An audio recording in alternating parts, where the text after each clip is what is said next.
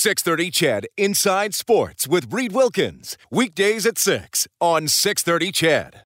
Hey, good to have you tuning in tonight.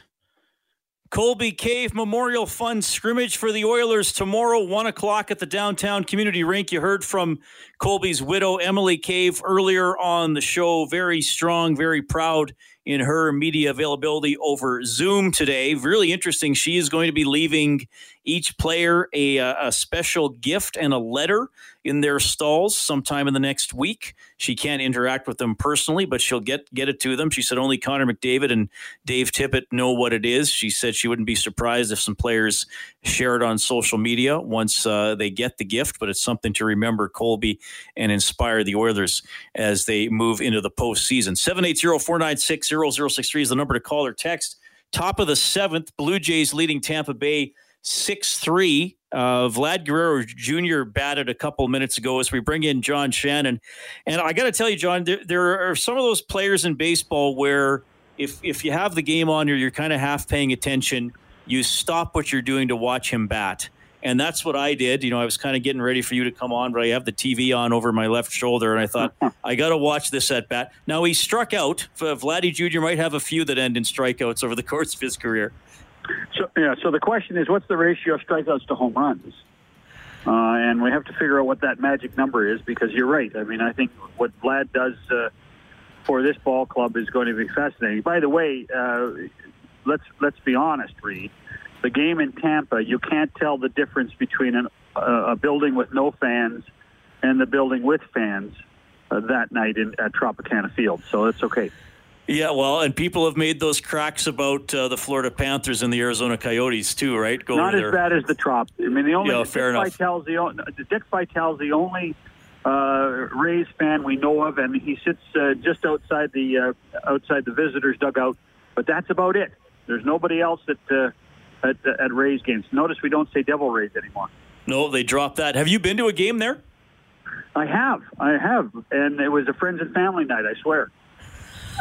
So is there anything resembling an atmosphere? Well, it's all artificial. It's whatever game presentation guys pipe in, and you hear everything. You hear the crack of the bat. You hear guys talking, but when there's 8,000 people in the building, you don't really pay attention too much to what's around you. You're able to actually pay attention to the game. What was it, 09 or 08? They lost the World Series to the Phillies. They had a pretty good team that year, and we're getting some fans. But yeah, they've had a bit of a struggle there. Vladdy Jr. It's just an ugly ball. It's just an ugly ballpark in the wrong part of town. It's the classic case of why did we build this here? And everybody thought it would change the demographic in St. Petersburg, and nobody wants to drive across the causeway or drive to St. Pete to go to the games. Vladdy Jr. last year played 123 games, had 15 home runs and 91 strikeouts. So it was a 6-to-1 ratio, strikeouts to home runs. There you go. All right. So if he can manage in the 60 games a 5-to-1 ratio, then it's going to be a good year. John Shannon joining us on Inside Sports. What do you think of the Kraken? The name's a little awkward for me. I'll have to get used to it, but I love the logo and I like the jerseys. Oh, I think what they did with the sweater and with the insignia and the secondary logo is fantastic. Anybody that's been to Seattle knows that the trademark of the city is the famous Space Needle that was there for the World's Fair in '62, and for them to put the needle at the top of the anchor, I think, on their shoulder is just what a magnificent stroke of genius when it comes to what they had to do. I don't mind Kraken. I mean, let's face it, though, Reed. I'm of the vintage that there used to be a trivia question. Name all the teams in sports that didn't end in S. And there used to be 3. The Boston Red Sox, the Chicago White Sox, and at that point, the New Orleans Jazz. That was it. Oh, wow. Everybody else ended with an S. Well, between Major League Soccer and what we've seen in other pro sports, the world has changed a ton. So I like it. I think it's good. I think it'll sell merch going crazy. So that's what it's all about. You heard Beth Robertson talk to you about that last night. It's going to be a great seller. So I think from everything I read, other than a few naysayers, I think it's been a huge success, and I think the unveiling was fantastic. Well, and I asked Dave Tippett about it yesterday because he was a senior advisor with the Seattle franchise before he became the Oilers coach, and he said he was really educated on the hockey culture there, and we know about the junior team and the past, the Metropolitans and those kinds of teams, but he didn't know till he was involved how much hockey participation there is, even just beer league or men's or women's or minor hockey. So his belief is there's a lot of people that want an NHL team and love the game, and now finally have one. There is no doubt in my mind that every game at the arena there in Seattle will be sold out for the next 5 years. There's no doubt. Now that's if they allow people to sit in the seats by then. By October of 21, we hope that they will. But there's no question in my mind. It's such a great sports town. The NHL has always been very proud of the demographic, which is a higher income, higher tech-savvy level of intelligence for their hockey fans. And Seattle fits that mold when you consider that Microsoft and Amazon and a few of the other big businesses that have made an impact in the United States are centered in Seattle. This, to me, is a no-brainer. The games that the Oilers play in Seattle will be fun to watch. Ron Francis will be able to put a competitive team on the ice. This, to me, will be as exciting and maybe even more exciting than what we saw out of Vegas a couple of years back. Oh, that would be amazing if it's even more exciting than Vegas's first year. John, the great thing about having you on the show is people start doing my job for me because they always have questions for you on the text slide, 780-496-0063. So I can just throw my notes away, and I'm going to roll with a couple listeners here. Diana says, hi, Reed, I heard you mention that the NHL is using 32 cameras to broadcast games instead of 20. Could you ask John Shannon which potential new camera angle he is most excited about? We might have sort of touched on this in the past, John, but since we have games around the corner, we can definitely revisit this. Thanks, Diana. Yeah.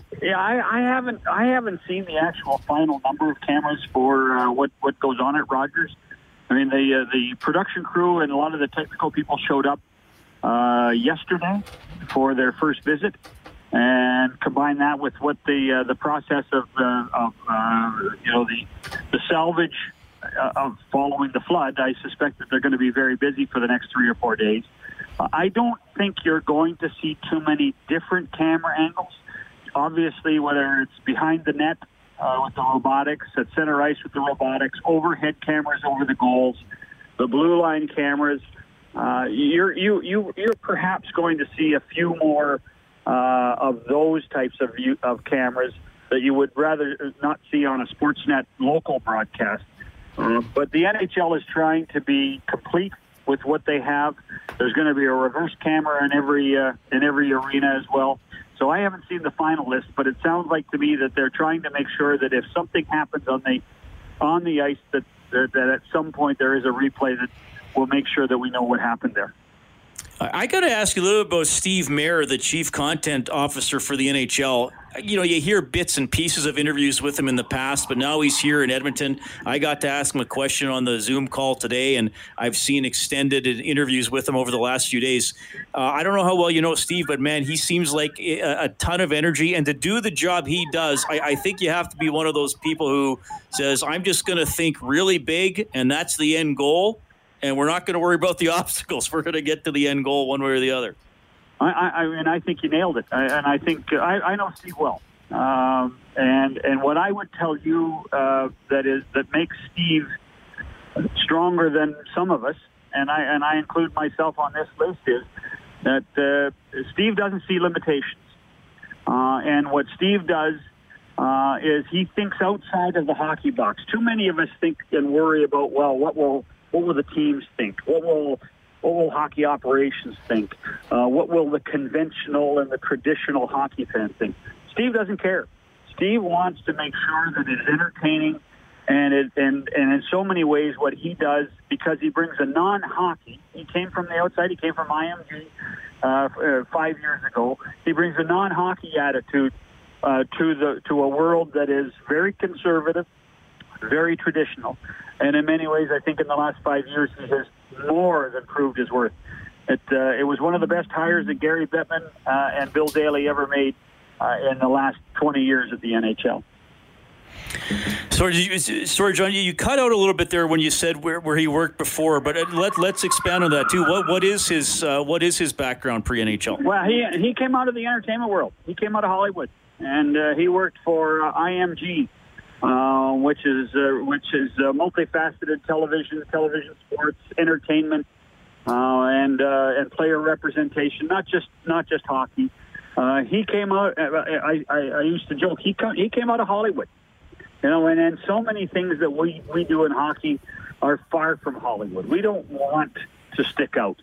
What Steve wants to do is he wants to entertain, and he's done a magnificent job. And you get a sense of everything that he does when you see All-Star games, All-Star weekends, when you see Stanley Cup finals, for instance, in Nashville with the concerts. I mean, Steve's fingerprints now are, because he's not just in charge of entertainment, he's in charge of events. Steve's fingerprints off the ice are all over this. When you have seen what's happened in the last 150 days through the pandemic, of how involved the players are and how the guys like PK Subban, those are all fingerprints of Steve Mayer. He truly has done a marvelous job. So did that job exist before him, or did the NHL decide we need somebody who can elevate this?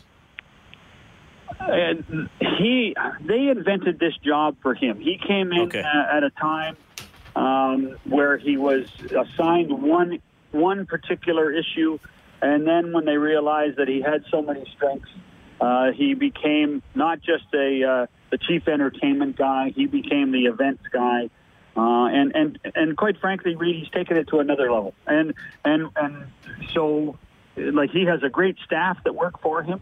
Because Steve doesn't do it all himself. He has a great staff that work for him, but he has a vision and he has acceptance. People within the hockey world now trust Steve Mayer, and I think we're the hockey world sometimes can be skeptical, and people in key places, whether it be presidents of teams or managers, can push back. Well, Steve Mayer has proved himself, and now gets buy-in from everybody in this league. The interesting thing, Reed, I'll tell you right now, one of the first nights Steve was ever in Edmonton was the night we hosted the 84-85 Oilers extravaganza when they celebrated the greatest team in the history of the NHL. Steve was there. He flew in to watch it because he wanted to understand how important things like this are to hockey fans in places other than New York, and he loved it. And he had a real sense of how important and how big Rogers Place was too. So Steve never stops learning, always is creative, and has done a marvelous job for the NHL. All right, there's another text here from Barry, who has a little smiley face at the end of it, but I do think it's kind of worth asking and maybe having a laugh over. He says, hey, Reed, can you ask John who he was working for when Fox brought in the glowing puck, and did John ever think it would work? It's funny you say that. So the glowing puck made its debut at the All-Star game in 1996 in Boston. I was executive producer of Hockey Night in Canada at the time. Early on in our All-Star meetings in October and November, the NHL told us they were working with Fox. And I said, well, why aren't you working with us at Hockey Night?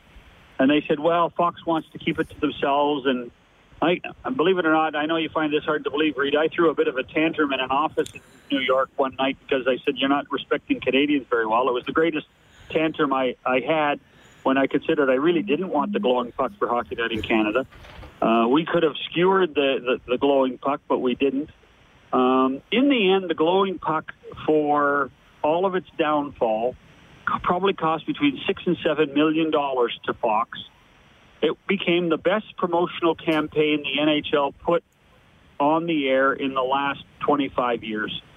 It really was, as much as it bothered traditionalists, and again, we're talking about the Steve Mayers of the world, it bothered traditionalists. It really was something that would turn the TV channel. People would say, well, I want to see that. And in many ways, I think that Fox in 1996 and 97 and 98 were great corporate partners for the game of hockey in the NHL. And a lot of it was because of the amount of money they wanted to invest. and that was a guy named David Hill and another guy named Ed Gorin at Fox at the time. They did a really good job for the game. Yeah. John, always great to have you on. Are you good for most, if not all, face-off shows when the Oilers get going on Tuesday? Rob and I always love talking to you. I'm ready, man. Fire away. Right on. And again, it makes it easy because people just want to talk to you and they send in questions. So there you go. Appreciate your time, man. Okay, Reed. All the best. That is John Shannon, our NHL insider and longtime broadcasting executive in Canada, joining us tonight on Inside Sports. Good stuff. Thanks for the questions coming in. And John with some really good perspective. And let you know about a voice you're going to be hearing a lot of, Steve Mayer with the NHL for the last 5 years. And he is ramping it up for the National Hockey League and doing some incredible stuff inside Rogers Place. We got to call a quick timeout. It's Inside Sports on 630 CHED.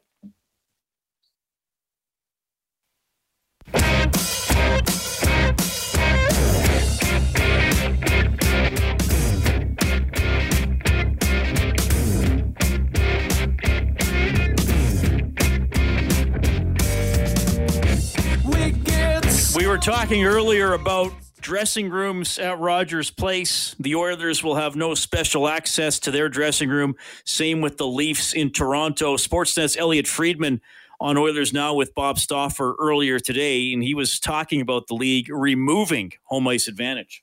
I think the one thing that kind of changed, Bob, that right from the beginning when they talked about hubs, it was about how do we make it so that the home team doesn't have any advantage. And I think the only thing that really changed, Bob, was that the East stayed in the East and the West stayed in the West. Like, there was a time that they definitely talked about switching the conferences. And I think at that point in time, they were really overthinking it, and eventually they agreed. But, there's no question the Oilers aren't going to be guaranteed the use of their dressing room, just like the Maple Leafs aren't. There's going to be times when you have to change in some of the auxiliary rooms. It's going to go a lot by standings and stuff like that. I know at the beginning people were worried would the home teams have to stay in the bubble, and of course they were going to have to stay in the bubble. But it's a neutral site as much as they could possibly make it, and that's the way that this is going to work. All right, more on the NHL, on the hubs, on the game presentation, and also Brody Clarke, always an excellent interview. He's with the Edmonton Stingers, the CEBL season being played in St. Catharines. What's life been like for Brody?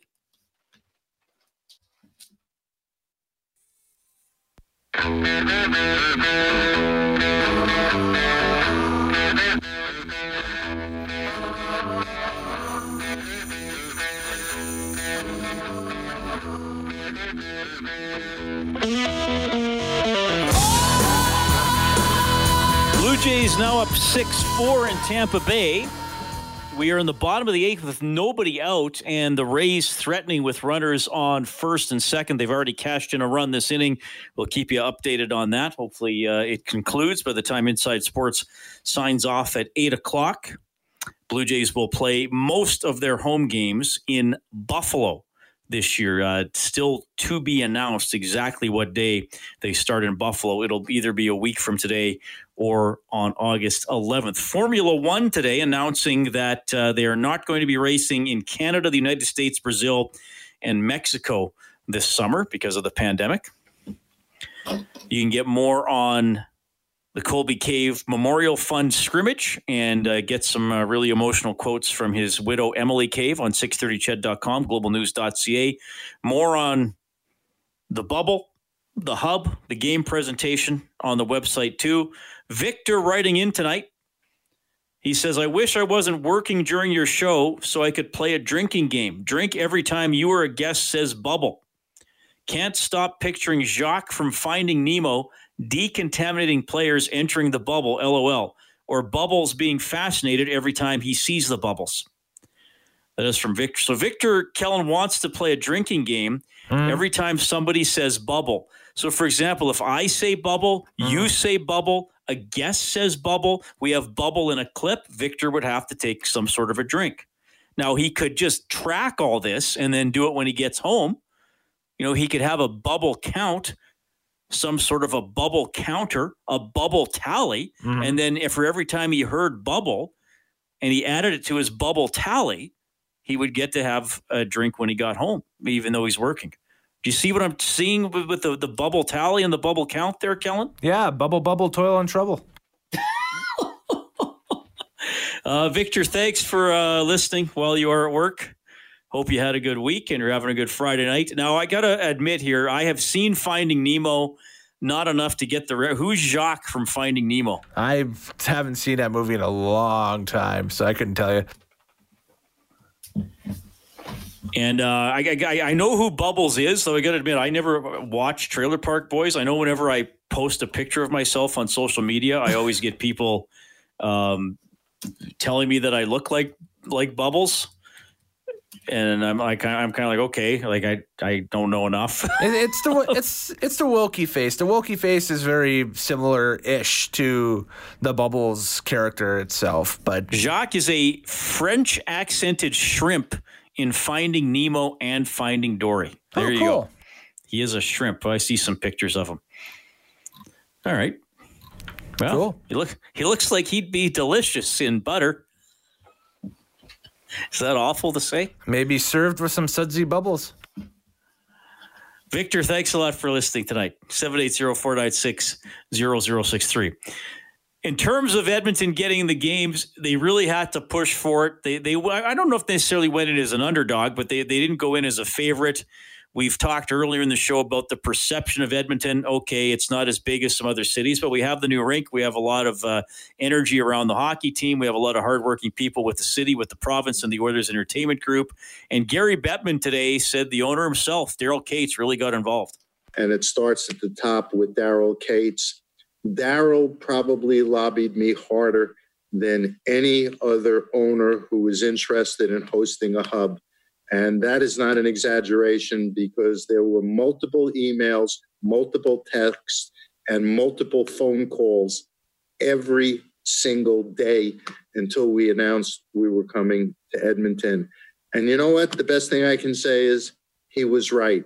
Because with everything that's been going on in North America, he said, this is a place where not only we have the infrastructure with the great arena, not only is this a city that will do everything, and a province that will do everything that needs to be done to make this event a success, this is a place where you'll be safe. And when you look at what's going on in North America, kudos to the health authorities and government at all levels in terms of what you've been able to accomplish. All right. And so the teams are going to be rolling in. It is the 26th. That's Sunday, when the teams will be reporting to Edmonton and Toronto. And I know one concern that I've heard from many of you over the last few weeks, how are they going to keep the team safe? And we're getting some more of these details with the cordoning off downtown and the fencing, and, you know, that they'll be controlled where they can move and all those kinds of things. And Dr. Dina Hinshaw, Alberta's Chief Medical Officer of Health, was asked about or was commenting on some key metrics that she's going to watch for as the NHL teams arrive. With respect to the NHL teams arriving, we've had many conversations with both the Oilers group and have been in discussions with the NHL. There are guidance that they have developed for Stage 4, as well as additional guidance for professional sports tournaments that we developed. And so really the key metrics are going to be making sure that that guidance is followed, that we have the ability to ensure that there's the monitoring that those who are coming in are staying within that bubble zone, which is a key part of a success of this particular event. And so I think the metrics will be, again, watching to see if that guidance is being followed. We are having conversations with the NHL and the local Oilers group about how test results are going to be reported. And that, of course, is another metric to follow closely. And so ultimately, I believe that this can be a very safe event and a way of making sure that we're utilizing the infrastructure that we have in Edmonton. But the primary goal is, of course, to keep the public's health safe and protected. And I believe that we will be able to do that. All right, a little bit there from Dr. Dina Hinshaw. 900-person capacity for testing. If you missed me mentioning it earlier, there will be lanes of testing set up in Ford Hall. If you've ever been to a game, it's right by the main entrance where you go in. Those gates, that's where the testing lanes are set up. Daily testing, results within 24 hours. We had the clip earlier. Leaving the bubble will absolutely not be tolerated for any players or anybody working with the teams. Inside Rogers Place, each team will have a suite and a players' lounge. The players will be allowed to attend games that they are not playing in. So that'll be interesting. Really a tournament feel. You can stick around and watch a game after yours is complete. All right, we're going to call a quick timeout. We're going to go to St. Catharines, Ontario when we get back. The Edmonton Stingers are getting ready for the Canadian Elite Basketball League tournament. A guy who played for the Stingers last year, finished an outstanding career with the U of A Golden Bears, Brody Clarke, when we get back.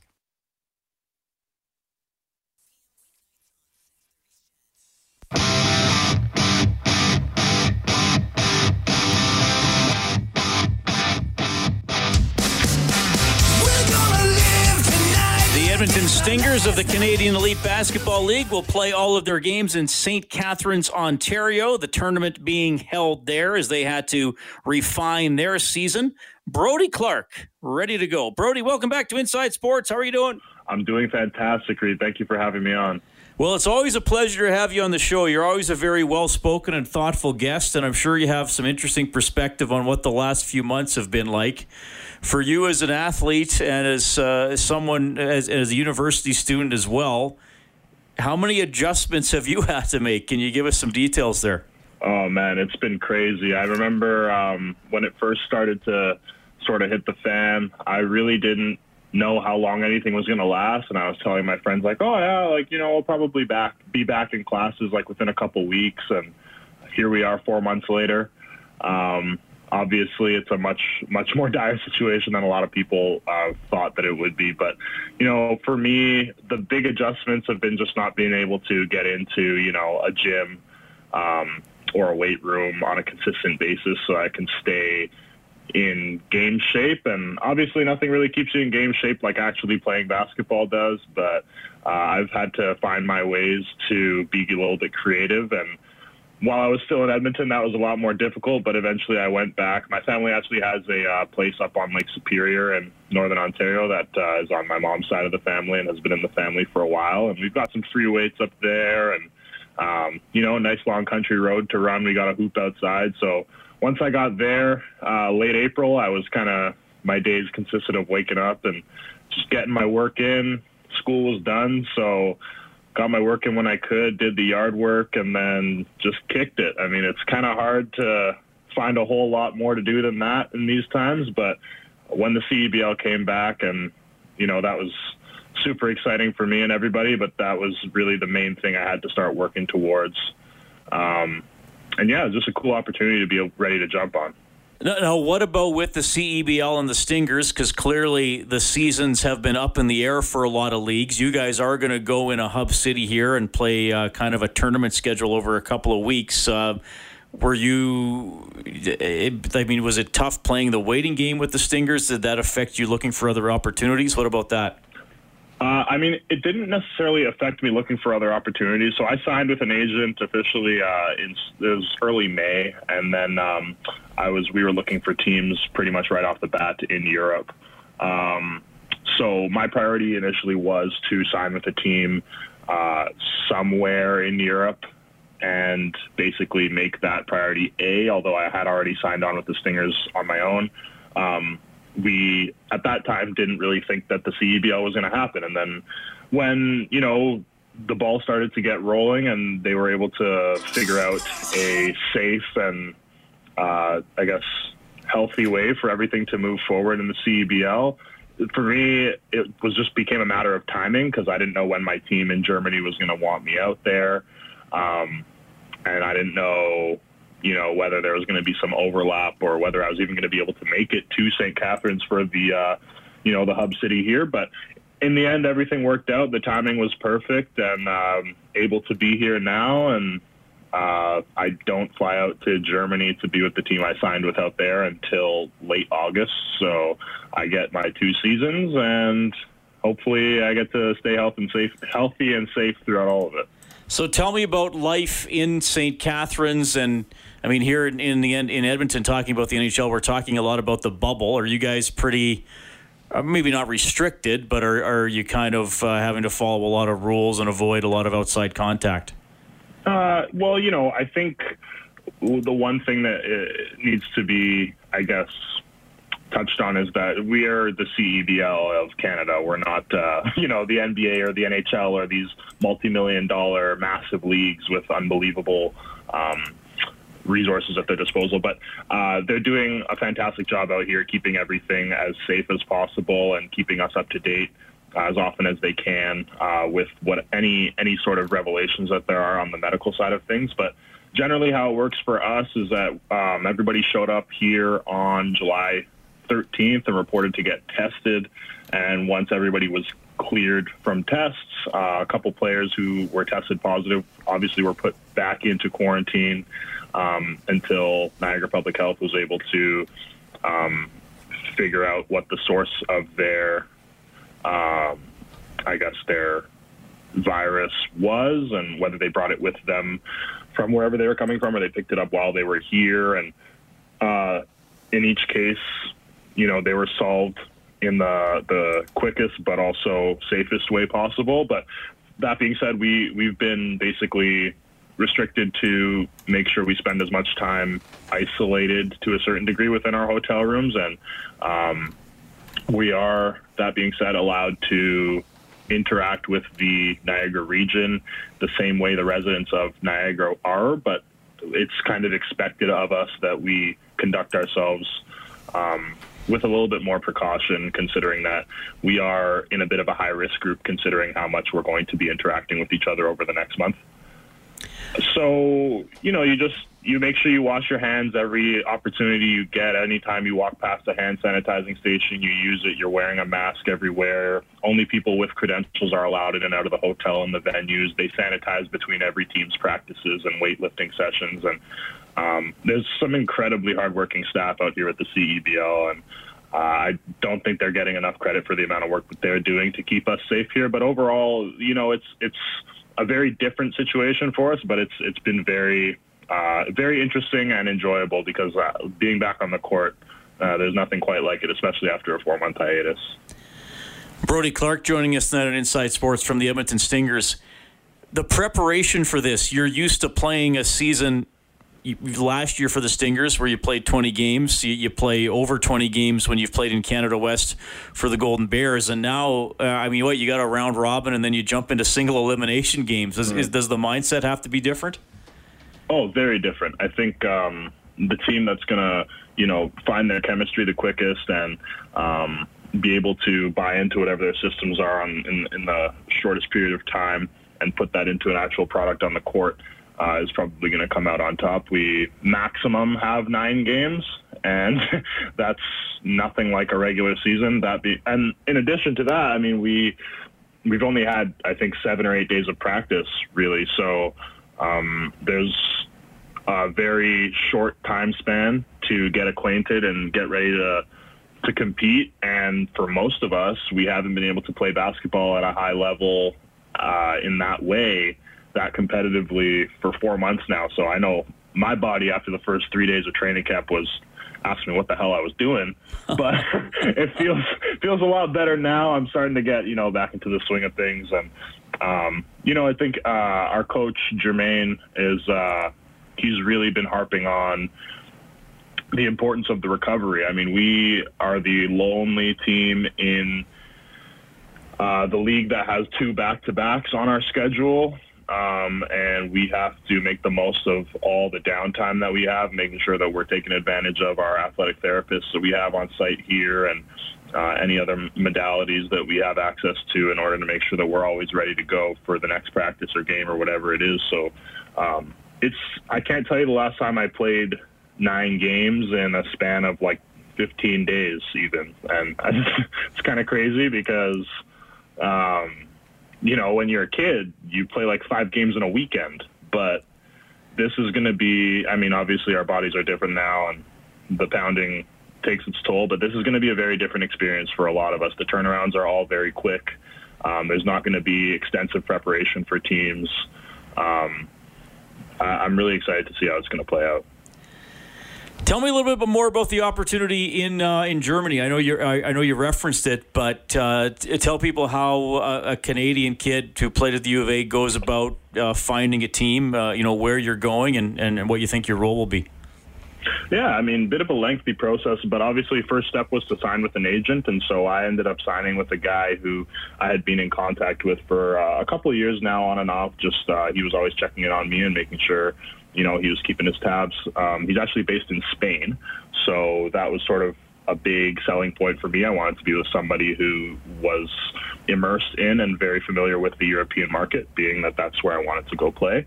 And then it was just a matter of, once I'd signed with him, trying to find a league and an organization where my play style would fit with what they were trying to accomplish and with the level of play in that league. Obviously, I have high hopes for myself, and I'm trying to use my opportunity in Germany to, eventually reach higher leagues in Europe if that's sort of what my future has in store for me. But the team I signed with is called the Gladiators in Trier.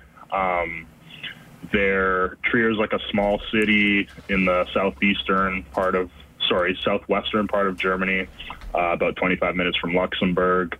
They play in the second division in Germany. So the top division in Germany is the Bundesliga, which, same as the soccer, but it's got to be one of the top 10, 15 leagues in the world. So, for me my goal through this is to hopefully do well in their second league and eventually move on up and see what other opportunities are in store for me. But it was interesting. I mean, you just got to you got to go with your gut in a lot of ways. I mean, for me, I immediately, after getting the offer from the team, when we got into sort of contract negotiation, first thing was to make sure that I spoke to the coach and the organization and saw if I was in fact, comfortable with what I thought I would be getting myself into. And as soon as I decided that I was, it was a pretty straightforward process from there. I think job security is super important right now as well, given the current climate. So I was really happy that I was able to sign with the team early and feel comfortable doing that. Yeah. Well, I wish you all the best with that opportunity, Brody. I hope you're still going to be able to check in on the show, and all the best here in the upcoming CEBL tournament season. I guess that's kind of what it is. Sunday already you guys start? You play Sunday, Monday? Yeah, I mean, we start on Sunday. There are a couple games tomorrow that I believe are nationally televised. So, it's getting kicked off right away. Well, all the best, Brody. Thanks for checking in. Thank you very much. I appreciate it. Brody Clarke from the Edmonton Stingers will keep you updated on their progress. The Blue Jays leading 6-4 in the bottom of the ninth. Get the latest on the Oilers, 630ched.com, globalnews.ca. Thanks to Dave Campbell, our producer, Kellen Kennedy, our studio producer. Thanks to you for listening. My name's Reed. Have a great weekend. Maybe tomorrow I'll want to settle down. Until tomorrow.